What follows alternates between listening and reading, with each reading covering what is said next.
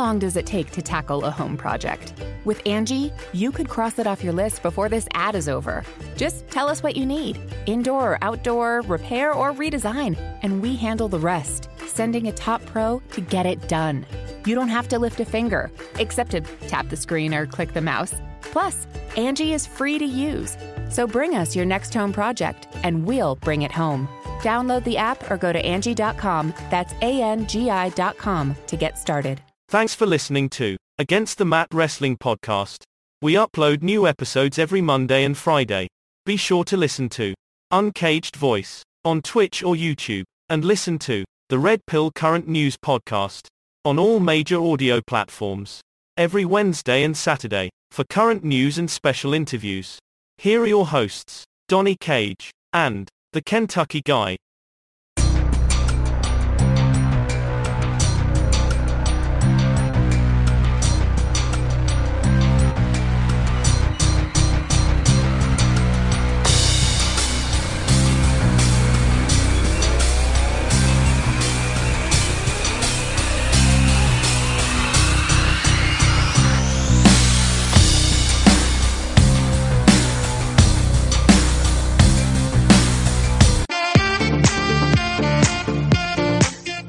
Aha! Ho, ho, ho, and welcome to Against the Mat Wrestling Podcast. I'm one of your co-hosts, the Kentucky Guy. And I'm your other co-host, Donnie Cage. All right, how we doing, sir, on this beautiful Monday? Doing great. It's really cold in Philadelphia right now, but otherwise I'm doing great. Yeah, see, that's why I live in the South, man. Down here, it's probably around 60 today. Sun was shining. Just a beautiful day out. Haven't seen any. Just put salt in the wound. I am actually, so I'm originally from on the other side of Cleveland, Ohio. So I've seen enough snow to last me the rest of my life. So, all right. So if this is your first time tuning, what's that? Sorry, Mr. No, go ahead. Thought you said something. I apologize. So if this is your first time tuning in, make sure that you hit that follow or subscribe button, no matter where you're listening to us from. We do drop new episodes here every Monday and Friday. We're on all major platforms, including iHeartRadio, Pandora, Apple, Spotify, Google, and the list goes on. Also, Mr. Cage has his own personal podcast that he co-hosts with. Go ahead and tell him about Uncaged Voice, sir. Yes, if you want to hear our opinions on gaming, comic books, movies, and all sorts of other pop culture related topics, check out the Uncaged Voice podcast on YouTube. It is myself, Top Tier Brian, and Jigsaw Jester that co-host that podcast. Aha, and you're on Twitch as well, right? Yes, we do stream on Twitch from time to time as well. Yeah, awesome. If you ever want to see what's going on in today's current events or listen to some interviews with business owners, authors, and the list goes on, I host the Red Pill Current News Podcast. We drop new episodes there every Wednesday and Saturday. Now, just for an update, because I know some of you already listen to that show, you may be wondering why an episode hasn't posted over the weekend. It's very simple, and this will excite some of you. I got some new intel in on some things that have happened and are happening. And for me to decipher it all and to put it into a special report, it's taken a little bit longer than I thought. But that special report will be 2 episodes, both coming out this week. The first one will be tomorrow, and that's on the Red Pill Current News Podcast. We drop episodes there every Wednesday and Saturday if time permits. I'm going to start throwing that in there. All right. So also, if you ever want to be a guest on this show or you have any questions for Donnie or myself, by the way, Donnie and I would both like to say thank you publicly to all the Christmas wishes. We do say Merry Christmas on this show. No holiday crap. So thank you guys. We hope you guys do have a fantastic Christmas as well. And we appreciate all the love. Without you guys, like I said, there'd be no sense in us doing it. And Donnie, if you want to say something, I forgot to mention to you, we probably got about 20 different emails just saying Merry Christmas. Pretty cool. Merry Christmas to our entire fandom. We appreciate all of your support. It means a lot to us. Absolutely. And like I said, if you ever want to be a guest on here or send us an email, you can at olkentucky, Kentucky spelled out, 99@yahoo.com. That's Kentucky, 99@yahoo.com. Now, so this is our Christmas show. This will be our last show until December 30th, in which basically means we're going to take off Friday and Monday, right? So basically, of course, for the holiday season. And we want you guys to spend time with your family as well. This being our Christmas show, also after 12/30th, we have another holiday, which is New Year's. So after December 30th, our first show, our first episode in 2023 will be January 6th. Yep, that's it. We're not taking weeks and weeks off. January 6th will be our first show of 2023, and what a year I think it's going to be. Once again, you guys make it worth our while to do this, and we definitely appreciate it. We've had some issues with our hosting platform. We've got a new one now. Really excited about it. I think we're going to be here for a while, and you guys have really just been patient. And, a couple of you emailed me with some concerns. We are showing up on Spotify and Apple once again. It was a battle, but it's fixed. So, anyways, so for today's special, we have a different segment that we're going to add into the mix. And this segment is called, this is actually Mr. Cage's idea, our top worst and our top best, in our opinion, tag teams of all time, which could be current tag teams or tag teams from way off, no matter which platform or which wrestling association they wrestled for or what have you. They could have been indie. It could have been WCW, WWE, ECW, and what have you, TNA. Doesn't matter. But before that, we want to get into our normal fantasy booking segment, one of my favorite parts of the show, if this is your first time tuning in. Basically, on this segment here, Donnie picks a wrestler, and I pick a wrestler. And basically, we tell the story if they would have been booked different, handled different, or something, why they failed in the organization that they failed in, and why they may have been successful there or somewhere else. So, and this has always been we've got a lot of good feedback on this segment. Really enjoy it. And as always, Mr. Cage, I'll let you start us off. Thank you, Kentucky Guy. So, for this week, I want to take you back to the year 1998 in WWE. I guess it was technically 1997-98. WWE was doing this angle. They were still the WWF at the time, where they were introducing wrestlers from the NWA promotion. Now, the NWA by 1997 wasn't really a promotion at the time. It was just a bunch of different wrestling territories that were sort of loosely connected to one another. And they had a lot of different wrestlers who were representing the NWA at that particular point. They had wrestlers like Barry Windham. They had Jeff Jarrett. They had the New Midnight Express. If you remember them, they were around for a few weeks. They were Bodacious Bart, or Bombastic Bart and Bodacious Bob, which was Bart Gunn and Bob Holly.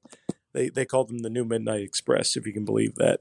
And you also had a gentleman who had been very successful in the UFC, named Dan the Beast Severn, who at the time was the NWA World Heavyweight Champion. They introduced him in 1997. He didn't start to take on a more prominent role in WWE until the next year in 1998. And this guy was a legitimate UFC and MMA champion. And he had actually held the NWA World Heavyweight Championship at that point, I believe, for close to 5 years.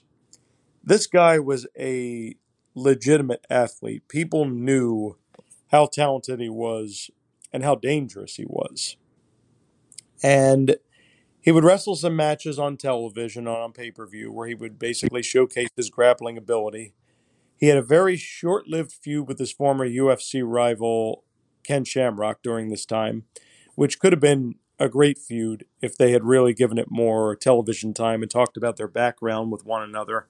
But eventually they did this angle where Dan Severn aligned himself with Owen Hart.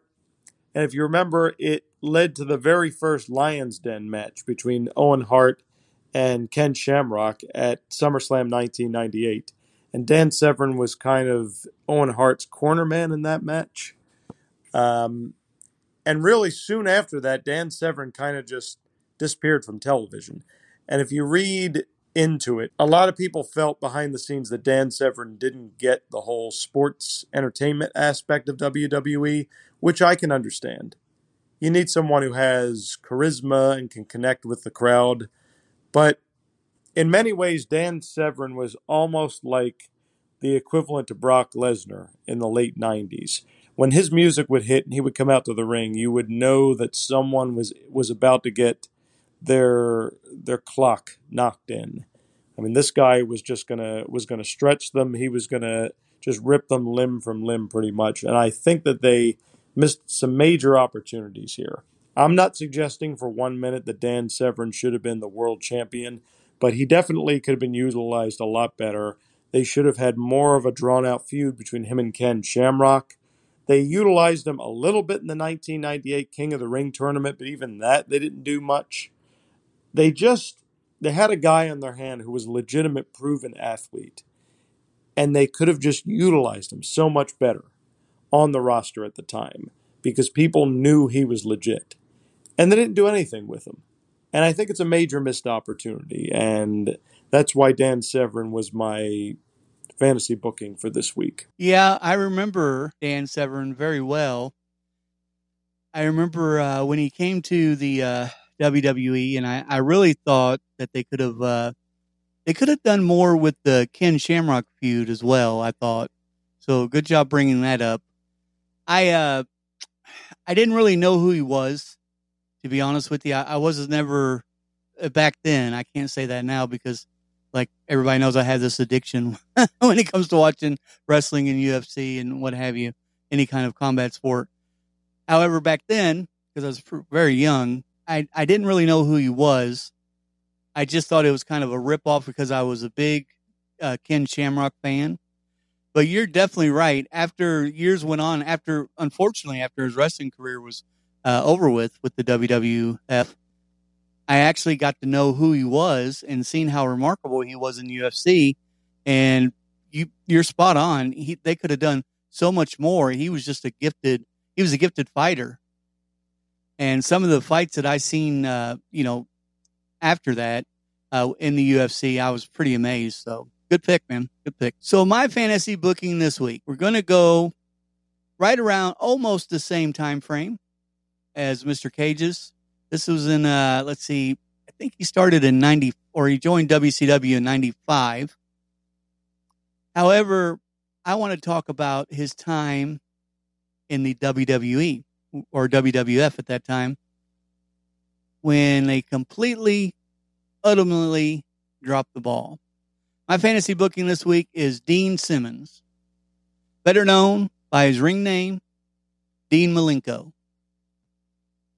In September of 95, he joined WCW Wrestling. He was a villain. Malenko came in to be known the WCW, the Iceman, because of his cold, calculating demeanor, and was also given the nickname by Tony Schiavone, the Man of 1,000 Holds. In 96, he defeated Cesaro for the WCW Cruiserweight Championship in Orlando, and he held the title for 2 months. Now, he did jump ship. Actually, he was forced to, because as we all know, the WWF bought out WCW. And on January 31st of 2000 edition of Raw, actually, I'm sorry, he left before they bought WCW. He left right before then. I guess he knew it was a sinking ship. Anyways, 2000 edition of Raw's War back then. And he appeared in the crowd with the Radicals, which was Eddie Guerrero, Chris Benoit, and Perry Saturn, who all left the WCW right around the same time. He didn't have very much success in the WWF, of course. He was forced into the promotion's light heavyweight division. He had some measure of success as being a part of the Radicals, and on March 13th edition of Raw, he defeated Eze Ross for his first lightweight championship. In April of 2000, he feuded with Scotty 2 Hotty, who was the new challenger for the heavyweight title. He dropped the title to Scotty on April 17th, and then he won it back. Now, this is the light. This is only the light heavyweight championship from Scotty to Hottie. Now, remember who Scotty 2 Hottie was? He's part of that horrible tag team. I mean, he done the worm. I mean, this isn't a... And Malenko dropped the belt to him. He picked it back up. He picked it back up at SmackDown. Then at Backlash 2000, he defended the title, ending that feud. Anyways, so he did have many feuds. He engaged in one with Guerrero and Perry Saturn as they all broke up. Basically, the one with Guerrero was the most famous because it had something to do with his relationship, Eddie Guerrero and Chyna's Latino Heat. So it led to a triple threat match between the three, Saturn, Guerrero, and Malenko, where Guerrero actually retained the WWF European Championship. Basically, after a brief absence from TV, he did come back to television to reform the Radicals with Guerrero, Benoit, and Saturn. Around this time, he became known as the Double Ho 7. And we're still talking about Dean Malenko here. Iceman, the man of 1,000 hoes.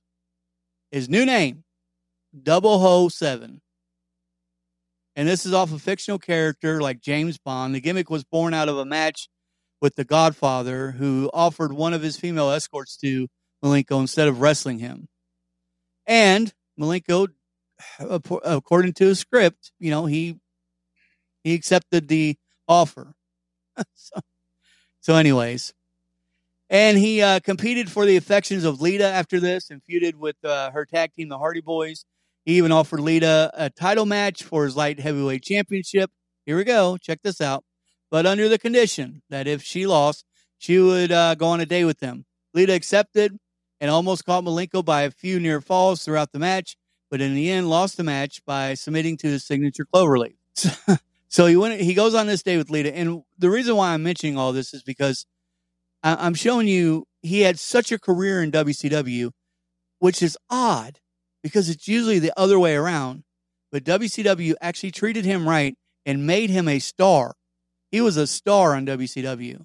If you knew he was coming to the ring, you were going to see something impressive because the name, the man of 1,000 hoes, fit him very, very well. So then he started feuding with two other females, Jacqueline and Ivory, who were disgusted by his playboy ways or whatever.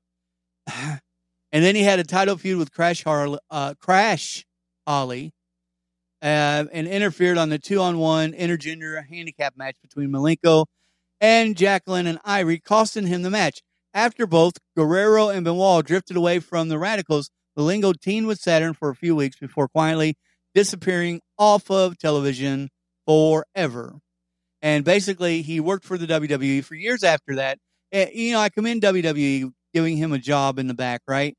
But first of all, he retired way too soon. He had way too much to offer.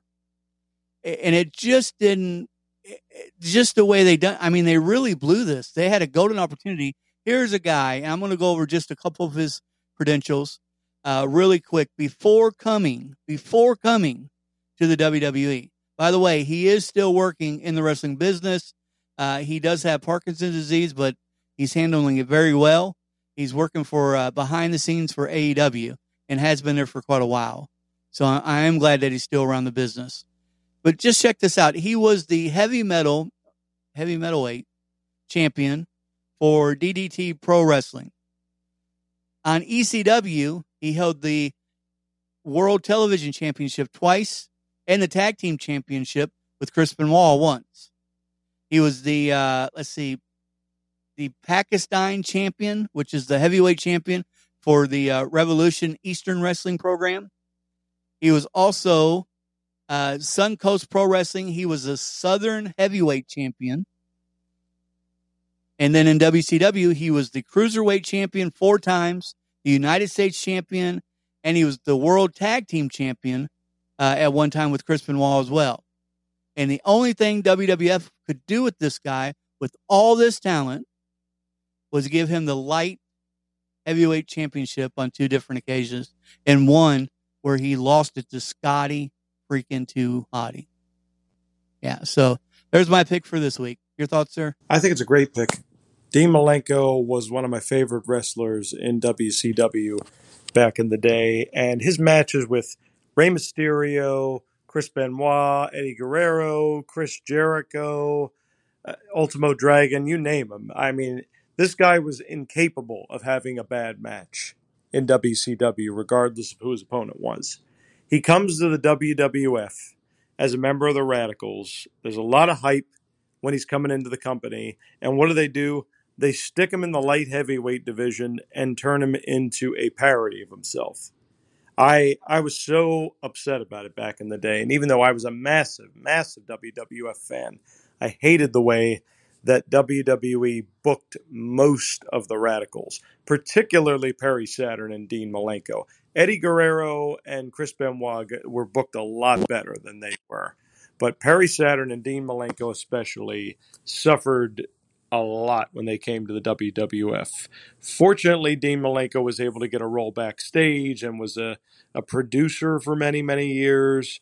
But yeah, his career ended way before it should have.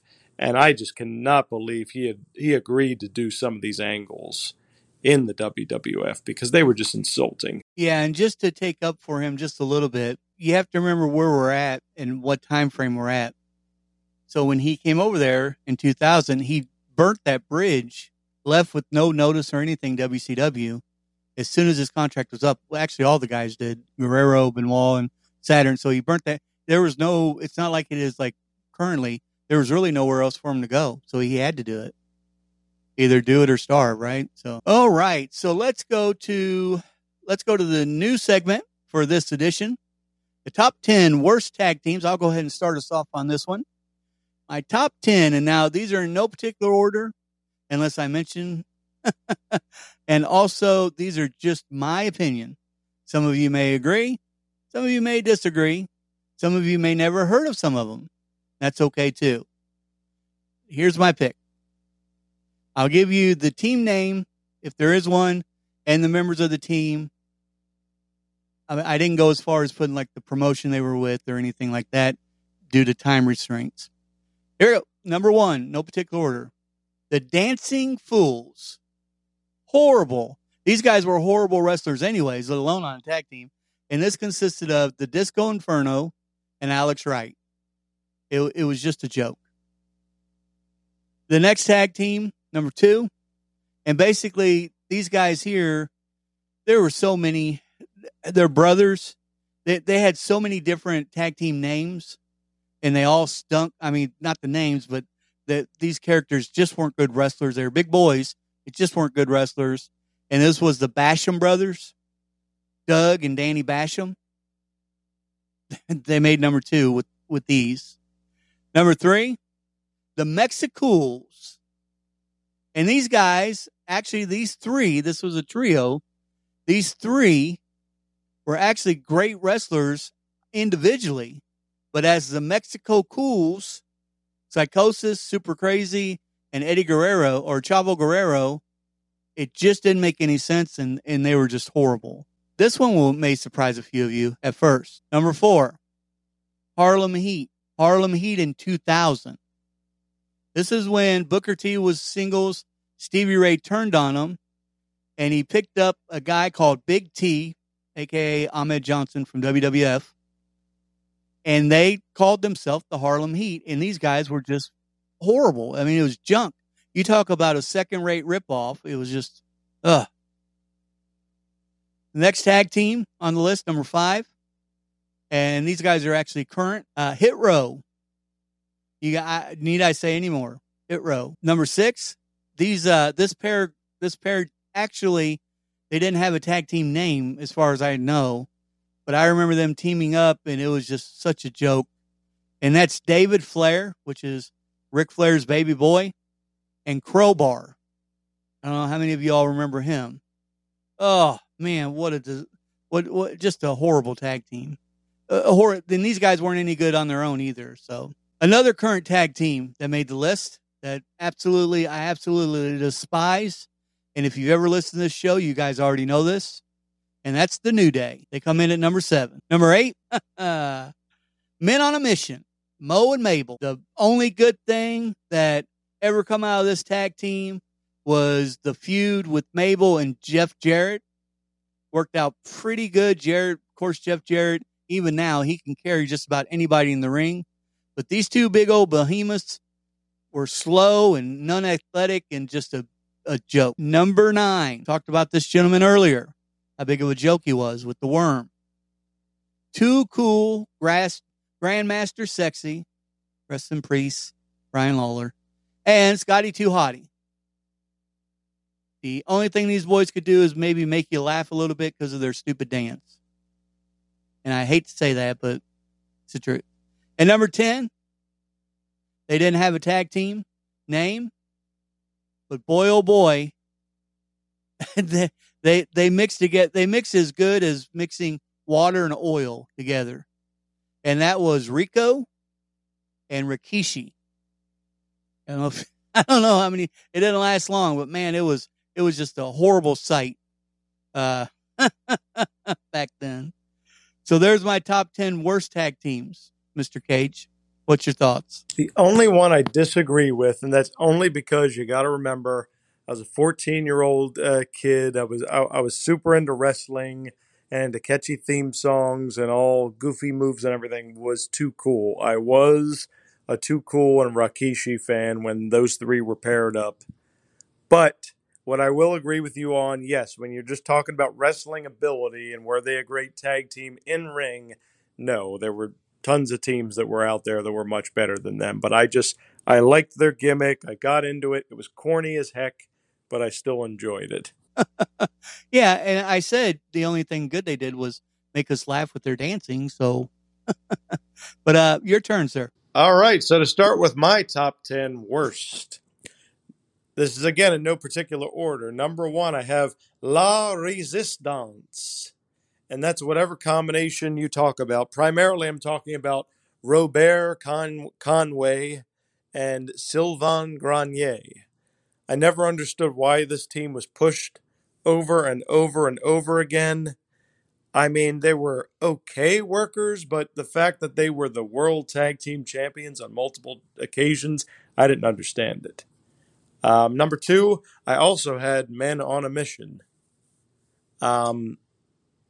Again, I other than them having the guy with them who was a decent rapper, what exactly was their gimmick? They walked around in gold and purple, and that was pretty much it. Number 3, I have Jericho.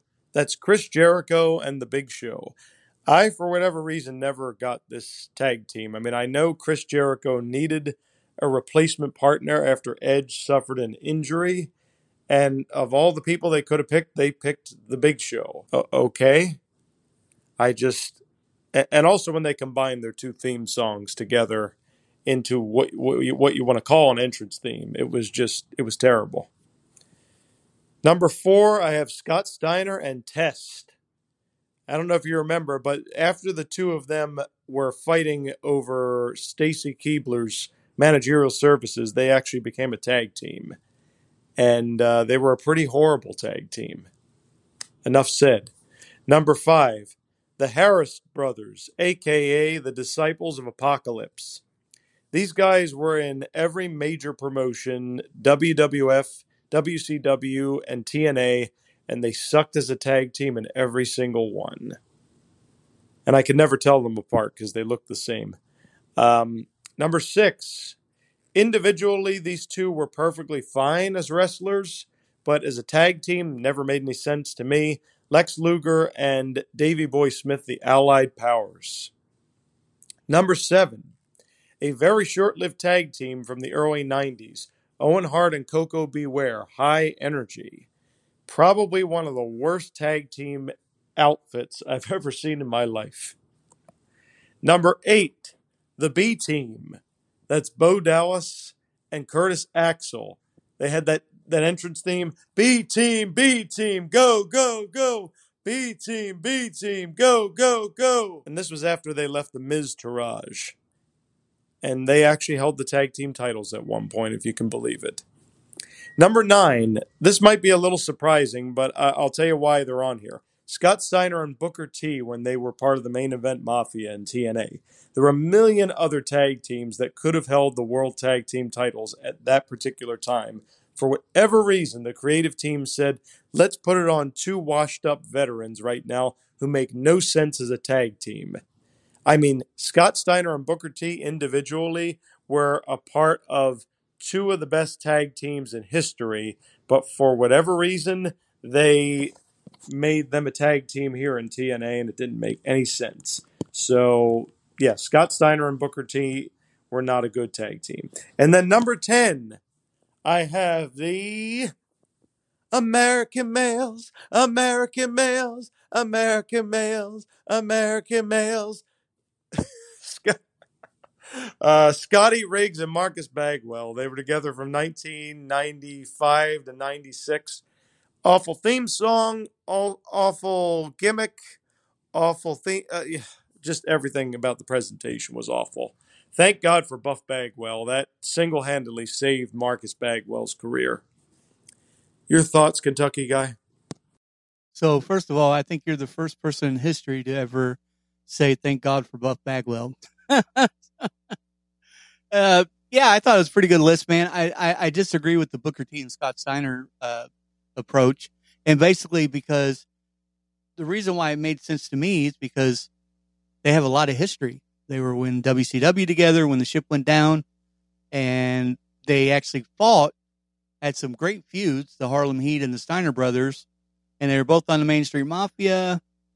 And, you know, I mean, I thought they had decent chemistry. I love the Main Street Mafia. I think that's the best thing besides Aces and Eights that TNA did. So maybe I'm impartial that way. But, yeah, other than that, you know, I thought it was, very, very good list. Showed that you put some time into it.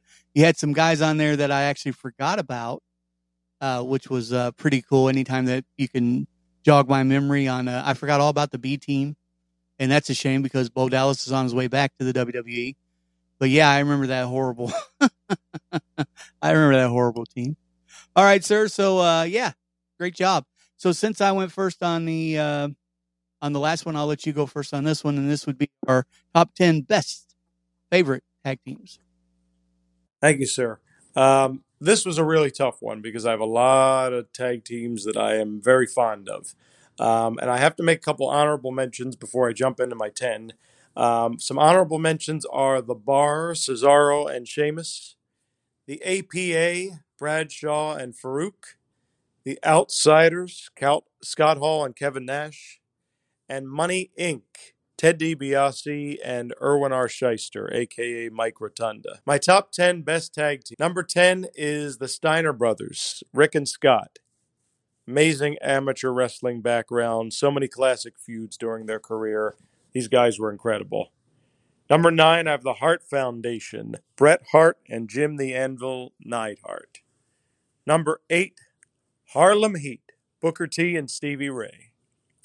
Number 7, Beautiful Bobby and Sweet Stan, the Midnight Express. Number 6, Demolition, Axe and Smash. Number 5, Edge and Christian, which it's now time for a 5-second pose. Number 4, the Dudley Boys. Huzzah!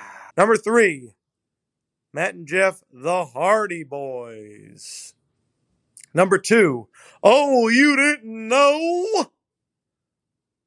Billy Gunn and the Road Dogg, Jesse James, the New Age Outlaws. And number 1, what a rush, the Road Warriors, a.k.a. the Legion of Doom. Nice, man. Nice. Good job. So you got 3 of mine on my list. I'm sitting here frantically trying to replace them. So the audience gets, so they get 20 teams. I'll tell you who they were going to be. So you had, I had the Hart Foundation, Bret Hart and Jim Neidhart. So I'm going to do honorable mention for the Fantastics. A lot of people don't remember these guys, but these guys were. Yeah. What's that? No, I just said, oh yeah, that's a good pair. Yeah, the Fantastics. They were the Rockers and the Rock and Roll Express. back in the day. They had great feuds with the Midnight Express as well, as you mentioned. The other team that you had that was on my list as well was Edge and Christian, who were phenomenal. And they both have great single careers as well. But these guys were just, I don't know what it was, but back when they both had hair, when they finally dropped that vampire act that they were doing, the Brood, with Gangrel, and just went on their own, I thought they were fantastic. And the Dudley, I had those guys as well. So, and I'm like you, there were quite a few different tag teams over the years like that I loved. So I'm going to replace Edge and Christian with, because I really wanted to put these guys on the list anyways, was the Brainbusters, Arn Anderson and Tully Blanchard. That'd be my honorable mention for them. And let's see, on the Dudley Boys, to replace them, I'm actually going to replace them with the current new blood, the Usos. They are one of the best tag teams ever, and they continue to prove it. So there's the three that I replaced that you mentioned, and let's get on with it. Number 1, Doom, Ron Simmons and Butch Reed. It's an old group. If you haven't watched any, I know a lot of people relate Ron Simmons with AP, with Bradshaw, but I'm telling you, I promise you, go look up some of these old Doom matches, and you will be impressed. Even back then, the talent was crazy. Number 2, Beer Money, Inc. That was Bobby Roode and James Storm over in TNA as Impact. These guys held the titles, I don't know how many times. They met up. Bobby Roode was actually on a team called Team Canada, and James Storm was with his current tag team partner at that time. Cannot think of their name. Chris Harris, America's Most Wanted. America's Most Wanted. That's it. Yeah, I remember Chris's name. I just couldn't remember that tag team name. So, yeah, America's Most Wanted. They split up, and he started this group with Bobby Roode, and these guys just took off from where that team left off. That American Most Wanted was awesome as well, and they kind of just picked up where they left off. Number 3, the Rock and Sock Connection, Mick Foley and The Rock. This group, this tag team, did not last long enough for me. I thought they were great. Some of the greatest promos, like Rock, This Is Your Life, just some of the things that come out of it were just so amazing. But they were also great in feuds against each other, so I get it. I do. However, I just wish they would have left this group alone just a little bit longer. It was so funny, and they were so talented together. Number 4, this is a current tag team. Probably one of the best in the world right now, and that's the Young Bucks. Don't have to say very much about them. Everybody knows that name since TNA came to town. I've been a fan of the Young Bucks way back in New Japan Wrestling before, AEW was even thought of. The next one, the Funk Brothers, Terry and Dory Funk Jr. These guys were just beasts before their time. They did not care. They did not want to get in there and wrestle you. They wanted to get in there and just hurt you and beat you up, much like the next group on my list. The next group on the list, number 6, the Minnesota Wrecking Crew. These are 2 of the original 4 Horsemen, Ole and Arn Anderson. The Minnesota Wrecking Crew actually started with these guys' uncle. Before, it was actually a 4-man team, but Arn and Ole are the most recognized because of the prestigious titles they held and just some of the great feuds that they put on in matches. Spot on. And then the last one on the list, the Wild Samoans, Afa and Sika. These guys here, never could pronounce their names quite right, but loved watching them. When I first saw them, I did not think, I was like, I don't know. But man, oh man, these guys could wrestle. And you talk about, everybody talks about The Rock's and Umaga's Samoa drop, backdrop. You need to go watch these guys if you haven't. They were just amazing. Your thoughts, sir? Yeah, it's a great list. I mean, so many different influential tag teams on there. I mean, honestly, I can't dispute anyone that's on that list, Kentucky guy. I think the only reason I didn't include Beer Money on my list is just because I wasn't watching TNA as regularly as I watched WWE. But Beer Money was an amazing tag team too. I mean, multiple times tag team champions. There's no question about it. And the Minnesota Wrecking Crew, really influential tag team. People forget about them, actually. In fact, Arn and Ole Anderson, two of the original Four Horsemen. Yeah, great list. Yeah, and the same thing you said before you started this list, reading your favorite tag teams. You were spot on. It was hard. It took a lot longer to do the top 10, my favorite, because there's so many, and I would add a name, and then I had the Freebirds on here at one time, and I was like, well, can only do 10. It took a lot longer on this one, which is odd. It's usually the other way around. It's usually hard to think of the worst, sometimes. But yeah, there's so many tag teams throughout the years that are just, they're phenomenal. And I know, guys, and hey, you know what? We'd be interested if you guys want to email us your 10 favorite, or if you think that somebody should have been on our list, feel free. OLKentucky99@yahoo.com. We love interaction with you guys, so I think it'd be great. Don't you, sir? Would love it. Would love some feedback from our audience. Yeah, so if you want to just shoot us your top 10 worst or favorite, or if there's just like, you're sitting there scratching your head and they're like, why in the world didn't Donnie Cage or the Kentucky guy mention this group? Shoot us an email. We'll read it on air live like we always do. All right, so let's move into the AEW Dynamite result. And the first match on the board, I have Sammy Guevara took on Jon Moxley. And the winner of that match was none other than Jon Moxley. I thought this was a pretty good match. We've seen this match before, so I wasn't really excited about looking forward to it. I really don't quite understand why it happened, because neither one of them are like in a title hunt right now. I don't know. There's no feud there, so it didn't make a lot of sense. However, even though Sammy did lose the match, I don't think he looked bad at all in the match. He did a great job, but that's what we've come to expect from these guys. So, yeah, I thought it was a good match. I mean, I wouldn't give it an A probably a C, only because nothing really happened and I've seen it before. Your thought? My thoughts are exactly the same as yours. Both are reliable performers, and they put on a good match. But I figured Moxley was going to win this because they always have to make him look strong and always kind of create the impression that he's in the title hunt, even if he's not the number one contender right now. Because keep in mind, the way in which he lost the title to MJF leaves the door open for them to continue their feud at some point. But I did think it was kind of weird that they just randomly matched him against Sammy Guevara. Because again, what have they really been doing with Sammy for the last couple of months? I mean, again, it was a good match, and they both look good. But, I don't know. I wish there was just some more heat to this. Yeah, let us, some type of build-up. So you pretty much, that's the same thing I agree.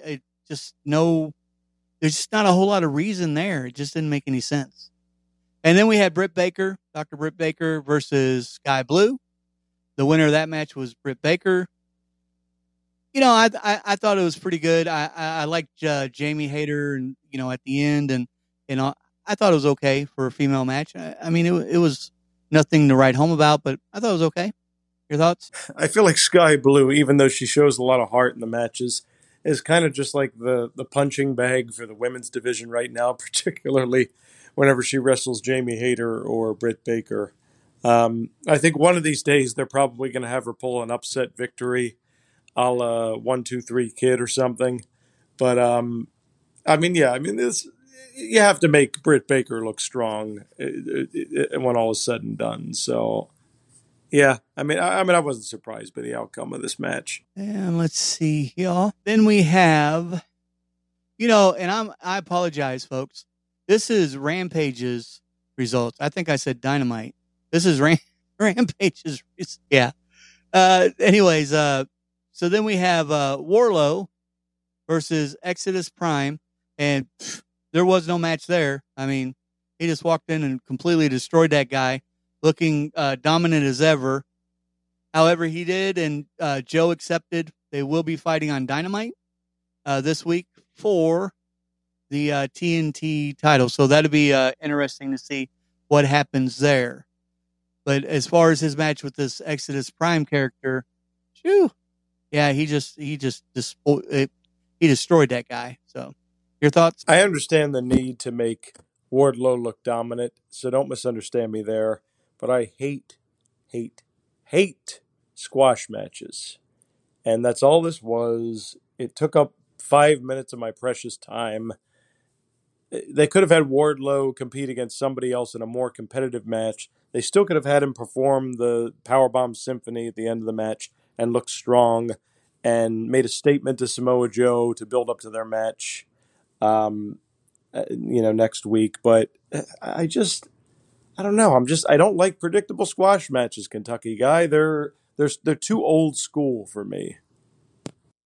Yeah, I don't care for him either because there's a couple reasons, right? The first reason, I guess I would say the main reason is because it's just like it's for some reason you're trying to rush through things, like rush through the program. The second thing, and probably the most important, it seems like you want these guys, like, no matter if you don't like a wrestler, you kind of still want them to be able to put up a fight because it just really, you're investing your time to watch the match. So you want to see something. You want to be able to, I don't want to say cheer for them, but you want to be able to at least have a little bit of, everybody has their own pick in a match. So you kind of want the excitement of maybe your pick's going to lose. So yeah, I get it, man. I get it completely. I'm not a huge fan of it either.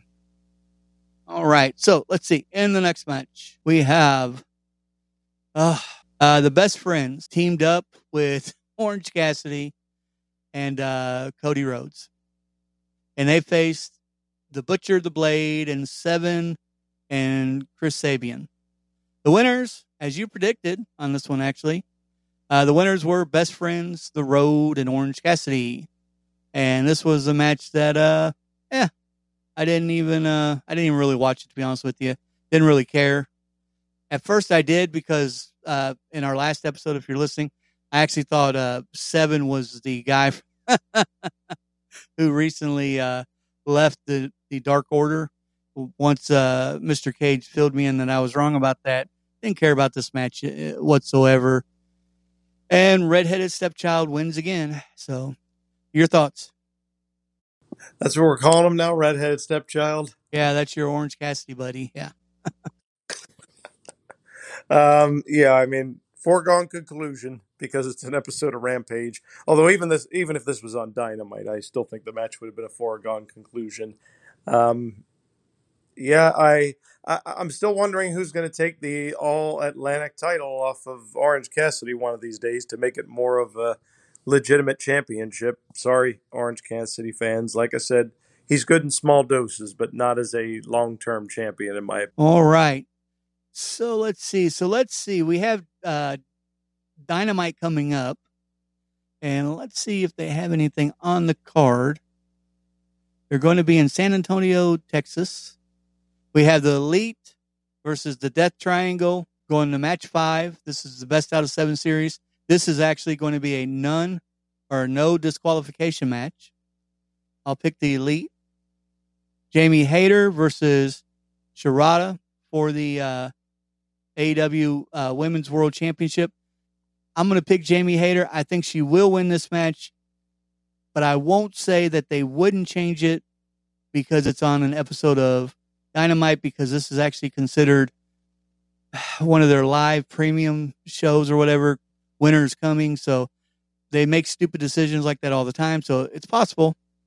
And then we have FTR versus the Guns. And I think that there's no doubt in anybody's mind that FTR will win that match. So, and that's all they've announced so far. Your thoughts, predictions on those, sir? It would be a major, major travesty if FTR were to lose to the Gun Club. But I would not put it past AEW. I'm still going to predict that FTR will win the match. Jamie Hayter, this is her first title defense. Hikaru Shida will put on a good match against her. There's no question about it. She's not going to look weak, but I definitely see Jamie Hayter retaining in this particular match. And then, as far as the first match you mentioned, the Elite versus Death Triangle, it's going to be great, and I love the fact that it's going to be no disqualification. I'm also going to pick the Elite to win this match. Yeah, well, if they don't, they're out of it, right? Tournament's over. Oh yeah, they're out of it. It's over and done with if they lose. All right, so let's move on to SmackDown results. And let's do something here. Let's start off with the one thing that everybody got out of SmackDown that was kind of surprising and finally got a little taste. So let's talk about this for just a moment. LA Knight comes out to the ring on SmackDown, and he calls out Bray Wyatt. And Bray Wyatt answers the call. Now, we both know how this story is going to end. And LA Knight is done with the talking. He attacks Bray Wyatt, beats him down in a corner until a video pops up from Uncle Howdy asking him, aired with him asking, "You want to see something really scary?" From there, Uncle Howdy steps out onto the stage, leaving LA Knight confused. He looked a little bit afraid, but he was very confused. And I think this is the reason for me talking about this first and why so many people are talking about it is because this is the first time that something newsworthy reporting has actually happened. You see, it's been such a slow burn, and we've talked about it. They got to do this. They got to do something. But what this did is it revealed that Uncle Howdy, Kentucky Guy right, Warren Marlowe wrong, and Bray Wyatt are not the same person. And so I was happy to see that. So, and I just have to go back to, and I said this last episode, I just have to go. I think it's going to be a faction. I think the Wyatt Six are not, all in his mind. I can't see that playing out, but I was glad to see this segment. First of all, I have no idea who Uncle Howdy is, but I'm glad he's starting to step out live and in person. And I think they need to don't slow it down anymore, but I think you need to speed it up just like you're doing and give us a little bit more and a little bit more. Your thoughts, sir? I have to applaud WWE for finally giving us at least a little bit of an answer as to what was going on here, because you and I talked about it on multiple podcasts recently, Kentucky Guy. We're happy to see Bray Wyatt back. We understand you've got to have a little bit of patience with the storyline, but they were dragging it out too much, and we needed some answers. And at least they answered the one burning question, which was, is Uncle Howdy an extension of Bray Wyatt's personality, or is Uncle Howdy a completely different person? They gave us an explicit answer. Uncle Howdy's a completely different person. Great. So we got one answer. Now we just need to get a little more backstory on who is behind that mask. And I agree with you, Kentucky Guy. I think if they continue on this path, we're going to find out that the Wyatt Six are not 6 different personalities of Bray Wyatt. They are 6 members of this faction. So I hope they continue on this path, because it's the right way to take the storyline. It's got potential. So let's not mess it up. You're going the right way, WWE. So just stay the course. Yeah, in other words, don't blow it. Sorry, I had to throw that in there, but that's basically what you're saying, right? I mean, that's what I was saying. Don't blow it. All right, so let's see here. Okay. Sorry, I was going to look up something. I wanted to share something with you. I'll get it here in just a moment. And then the next biggest thing that happened on SmackDown, which I kind of threw I think a curveball to all of us, and that was the return of Roman Reigns. Roman Reigns did not turn on Sami Zayn, and he did not remove the honorary from the honorary Uso title, which I think most of us were hoping for. And you could tell that Sami Zayn was hoping for it as well. He had a new little haircut, looked good, ready to shine. However, Roman Reigns said, Sami Zayn, we have a problem. we have a Kevin Owens problem that plagues the bloodline. And he actually told Sami Zayn, he goes, tonight was going to be a good night for you, but we have this KO problem. As soon as Reigns said that, Sami Zayn is probably one of the best performers right now in WWE. Sami Zayn looks heartbroken. I mean, he looks, it was just great. And then Roman Reigns reiterates the tag team match set for December 30th. The last SmackDown of the year, with Kevin Owens and a partner facing Sami Zayn and Roman Reigns. To my surprise, I have to be honest, John Cena appears on a video screen. And he reads a text message from KO revealing that he would compete on December 30th to keep his 20-year streak of WWE matches alive. Now, the reason what that means is, basically, for the last 20 years, at least one match, at least one time, John Cena has wrestled a match for the last 20 years, which is impressive.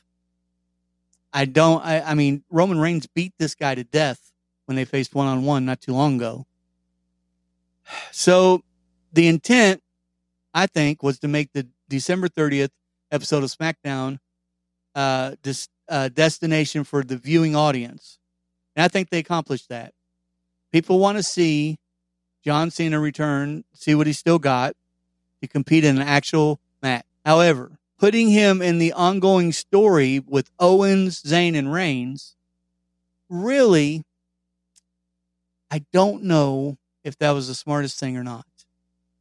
And the reason why is first of all, it's John Cena. He's kind of like The Rock. I mean, he's done. I think they could have, I think there's so much new blood, and not really new blood, but there's so much talent right now that they could have done this with. I don't understand what their deal is with these old competitors like John Cena, The Rock, Goldberg. Just let these guys go, man. Anyways, that's just my thoughts. Yours? As much as I like John Cena, and yeah, I agree with you, the whole 20-year thing is impressive. It didn't really make much sense to me to just insert him into the storyline. Because like you said, Roman Reigns already beat John Cena in a singles match at SummerSlam last year. And I didn't know that from a storyline perspective that Cena and Owens were even friends, to be perfectly honest. I thought just a couple of years ago the two of them were practically at war with one another. And now apparently they're best buds and they text each other. Because that's the way wrestling logic works. Yeah, I mean, him being back will obviously boost ratings, but this didn't make a whole lot of sense from a storyline perspective. I get that they need to have a big star work with Kevin Owens in this feud, but I don't know. This was just, it was random. It was really random. Yeah, it didn't make any sense.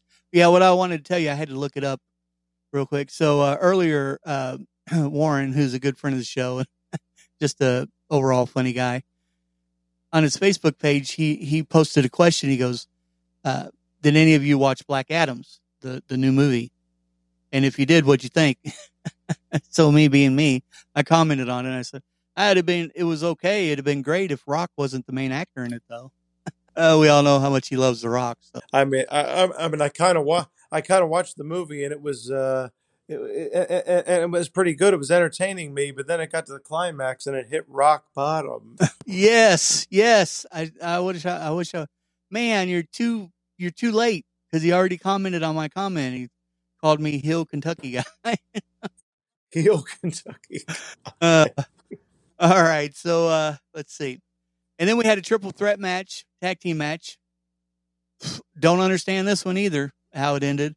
We had Hit Row versus the Viking Raiders versus Legado del Fantasma. This is one of those matches where I wanted to pick my television up and just slam it through my Christmas tree. I really did. They let Hit Row defeat these two teams. First of all, the Viking Raiders are the only one out of these three. Nothing against Del Fantasma. They're just not ready. They're the only team out of these three that could even be considered to compete against the Usos for the tag team titles.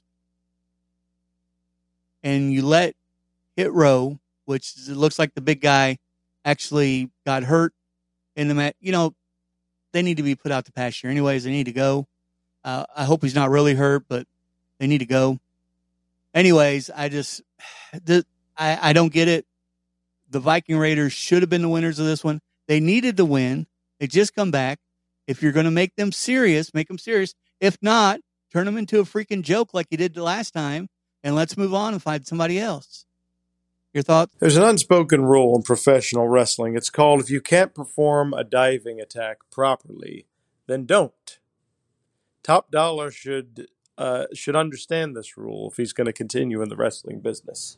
I watched that video, and it's a sad sight. But what's even more sad is the fact that Hit Row won this match. And it wasn't like they won it by dumb luck. It was like they actually booked Hit Row to look strong at the end of this match. And I'm like, you've been booking the Viking Raiders to look dominant over the last month or two. Why all of a sudden did you do this pivot that literally no one was looking forward to? I don't understand it. I just hope that if it gets to the point where Hit Row is challenging the Usos, that it's a super quick match, that's basically just the Usos hitting a couple of super kicks, splashes, the 1D, and the match is over in like 2 minutes, so that they can send Hit Row packing. This was a terrible booking decision. I don't agree with it at all. I almost would have just rather Legado del Fantasma won the match if we're going to go there. But the Viking Raiders really should have been booked to win this. That's all I have to say about it. Yeah, it just doesn't make any sense. Another match that happened that doesn't make, the ending made sense, but on this next match I'm getting ready to talk about, but the match altogether, and I think we both agreed on this, that it just didn't make any sense putting this guy to this beating again.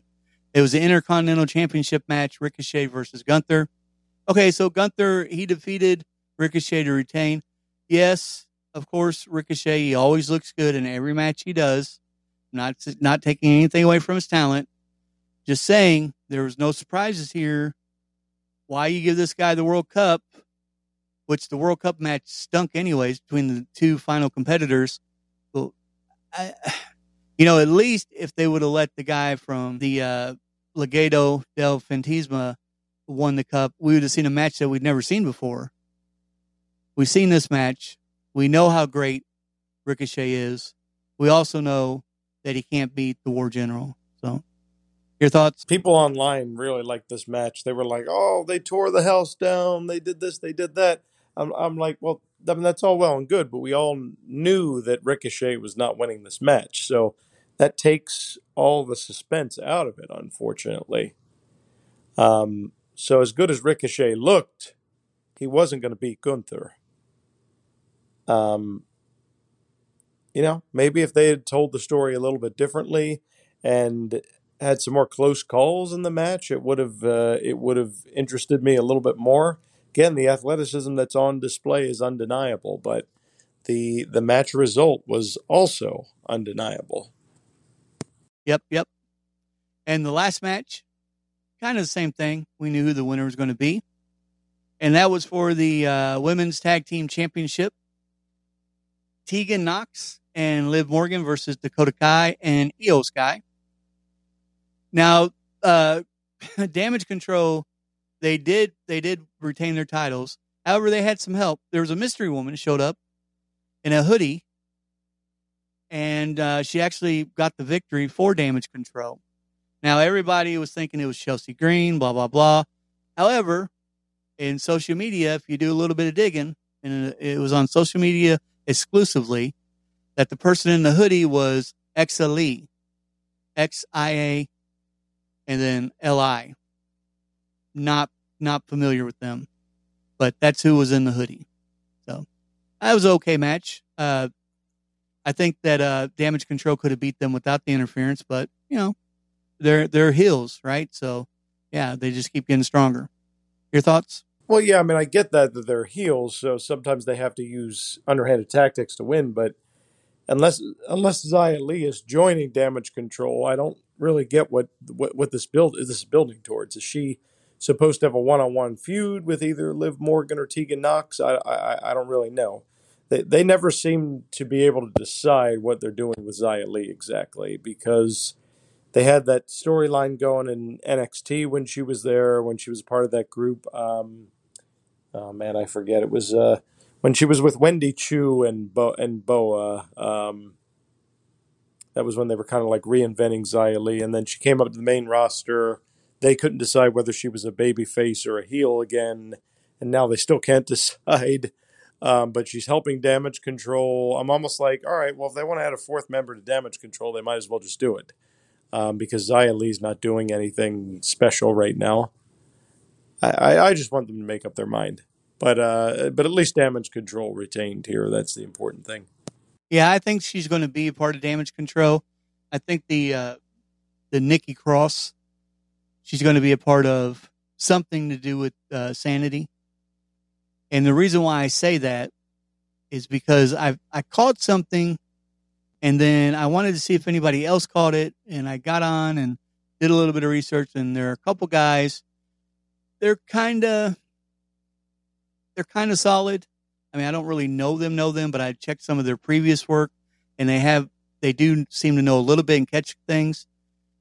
Nikki Cross has been stalking Johnny Wrestling's wife, Candice, and basically that was the same thing she did when she was with Sanity in NXT.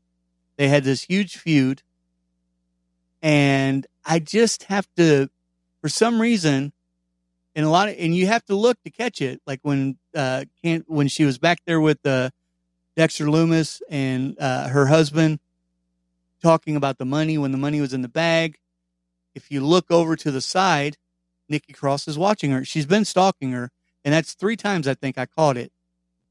So I never did put it together before until the other day when I watched one of these guys' video, and they kind of pointed a couple of these things out, and they're kind of right on it. So I think that maybe at one time they were looking at putting her on Damage Control as the 4th member, the whole thing with the Survivor Series and what have you.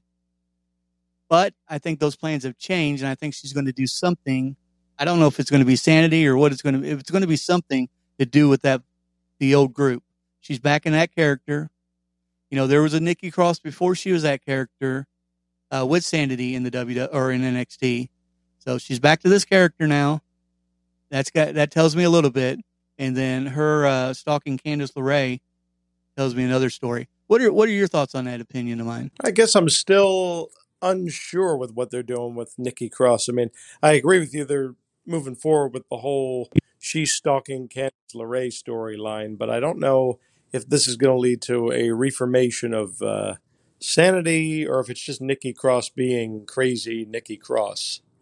I definitely don't think she's going to become a permanent member of Sanity or anything. Not Sanity, Damage Control. By the way, Eric Young is with WWE again. He's just waiting for them to his no compete clause, by the way. And that is not rumored. That is facts. So, all right. So let's take a look at tonight's Raw, WWE Raw card. It looks like, and I don't know why this is on there, but it is. We have the Street Profits teaming. Did that match already happen? No. Oh, they're doing it again. I see. So they're teaming with the Akira Tozawa, you know, that weird guy, and they're going against Judgment Day. I think that match already happened, didn't it? I don't know. Did it? Let's take a look. Maybe it did. Yeah, and then we have Dexter Lumis versus the Miz take all ladder match, where Miz has to double up. It looks like the Street Profits won that Judgment Day match. Yeah, I am. I wonder why. Let's see. So today is the 19th, right? Yep. Huh, that doesn't make any sense. Let's see. Yeah, so I thought I already seen that match. So we have Becky Lynch versus Bayley. That should happen. The Double or Nothing match is happening tonight. So I am right about that. And I swear it's it looks like that they're having that match again, man. The Judgment Day versus the Street Profits. I know, it's weird, right? I mean, are you showing? Why don't you look? See, see what you can. I mean, from what I could see, the match already happened, and Street Profits ended up. I mean, winning. look for the match card for December 19th. There was also Akira Tozawa versus Rhea Ripley. Huh? Really? Yeah. In a singles match, an intergender singles match. Okay. Also on the card is the OC versus Alpha Academy. Okay. Okay. For some reason, I guess for some reason, I'm not unable to find that match card. Who else we got on there? We mentioned Dexter Lumis and The Miz. Bailey versus Becky Lynch. I think those are the only advertised matches on the card for tonight. Okay. All right. So sorry about that confusion, folks. For some reason, I don't know why that keeps showing up, because I just did it again and it still keeps showing. Anyways, we know that Raw has not been putting a lot of matches up first anyways. So anywho, Bailey versus Becky. All right. So let's go ahead, and that is about all the time, or about everything that I went through. Oh, I did want to ask you one thing before we go. Being in the Christmas season and everything, Donnie, put you on the spot for a second.